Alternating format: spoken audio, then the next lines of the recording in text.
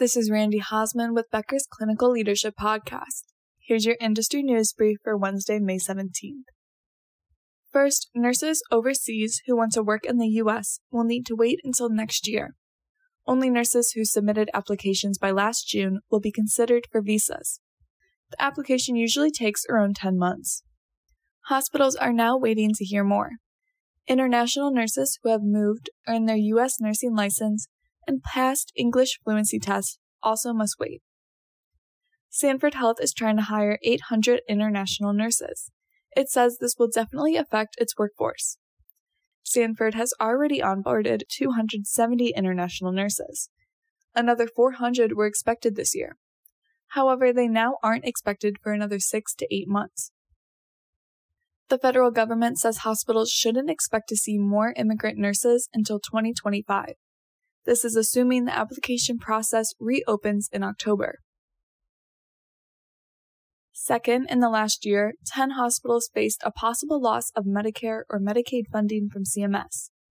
8 regained their compliance. However, these hospitals aren't always graded poorly in other methodologies. The Leapfrog Group's annual hospital rankings this year includes 5 hospitals at risk for losing funding. They are St. Michael Medical Center in Washington, New Hanover Regional Medical Center in North Carolina, University of North Carolina Medical Center, Wilson Medical Center in North Carolina, and John Muir Health's Walnut Creek Medical Center in California.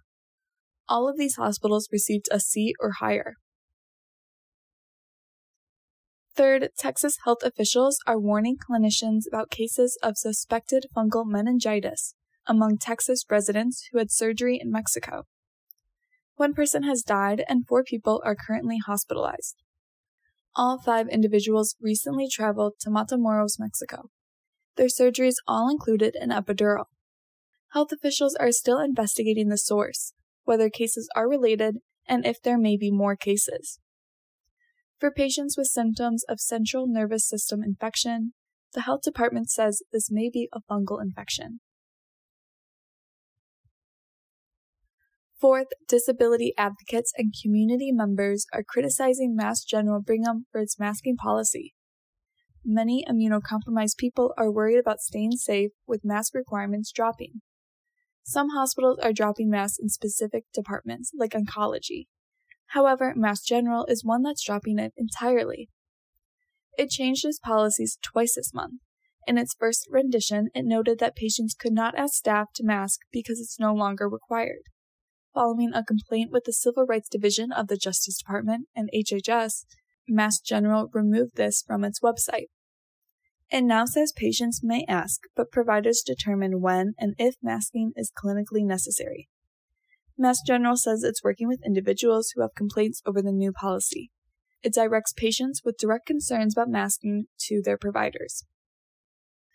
Fifth, a Louisiana senator is questioning Ochsner Health's CEO and COO about its recent nurse layoff. Last week, Ochsner eliminated 770 positions. This is about 2% of its workforce. In a memo to employees, CEO Pete November says, affected positions were in management and primarily non-direct patient care roles. It notes that no physicians were affected. However, the memo did not contain any language about nurses specifically.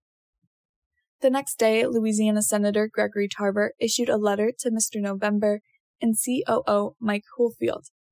He expressed concern about nurses' inclusion in the layoffs. Mr. Carver claims RNs, LPNs, and family NPs are being laid off. He notes this is confusing, given that Ochsner has complained about nursing shortages. An Ochsner spokesperson told Becker's it's working with more than 40 employees who have expressed interest in continuing employment at the system. It says this includes moving people in management positions to frontline nursing positions. Thanks for listening. Do you want more of the latest info about clinical leadership delivered directly to your inbox every weekday?